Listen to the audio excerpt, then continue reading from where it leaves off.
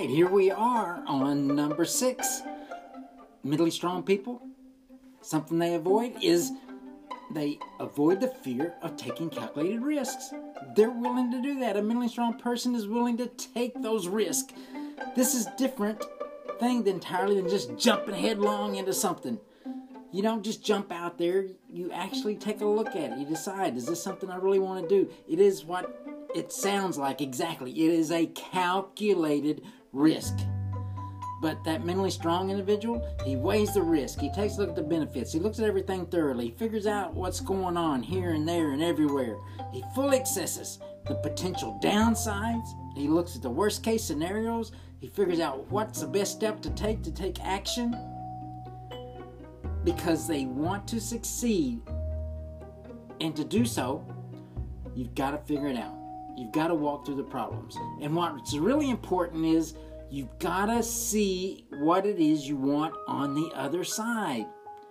I remember many times whenever we was getting ready to move someplace, we was moving from Germany to Alaska. That was a big move. And so I needed to see and understand what it was exactly to move to Alaska. And so, started talking to people and say, well, what I got to do to my vehicle? And they said, well, you got to make sure you got a heater on there and you got to have a little battery blanket. And these are things that you need in Alaska or your car won't start.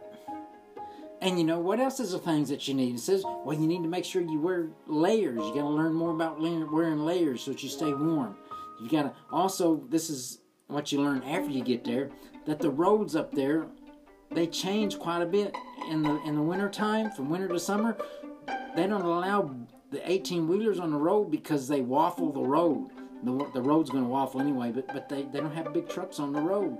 And whatever I mean by waffle, I mean whenever there's a bump sign that comes up, you better slow down because that bump could be 10, 20, 30, even 50 feet long, and you're going along there just all over the place. The first time, this is scary, the first time I came across a bump was whenever I picked my truck up, and I'm driving back to Delta Junction, and then on my way back, all of a sudden, I see this bump sign, and I didn't think a whole lot about it. I hadn't really done a whole lot of driving around there, and all of a sudden, I am all over the front seat because I didn't have my seatbelt on. It's like, man, now in Alaska, you wear your seatbelt so you can stay under the steering wheel.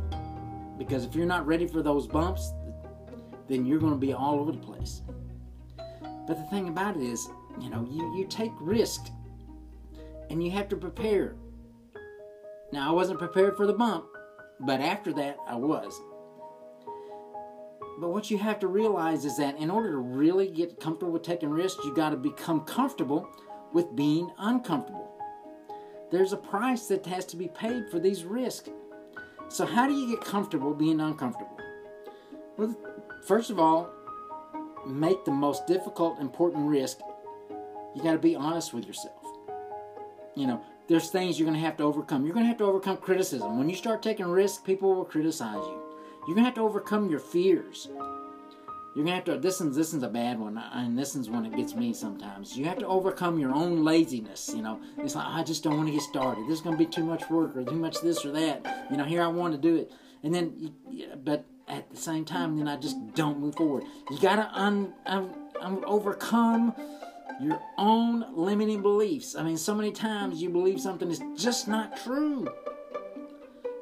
I love what Lou Brock said. He says, show me the guy who's afraid to look bad, and I'll show you a guy who can be beat every time. I'll beat him because if he's afraid to look bad, I already got ahead of him. The second thing is you need to desire learning more than winning or losing. Learning. I tell you what, the more you learn, the more that you get yourself ready for things by learning, you will be in better shape to win. And you're not too concerned about losing because what happens? Whenever you learn, you also learn how to get through those losses quicker.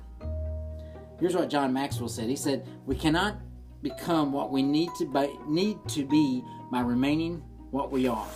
Never, ever. We can't remain what we are. We've got to take a look at where we're going. Number 3, you can't be controlled by your dream,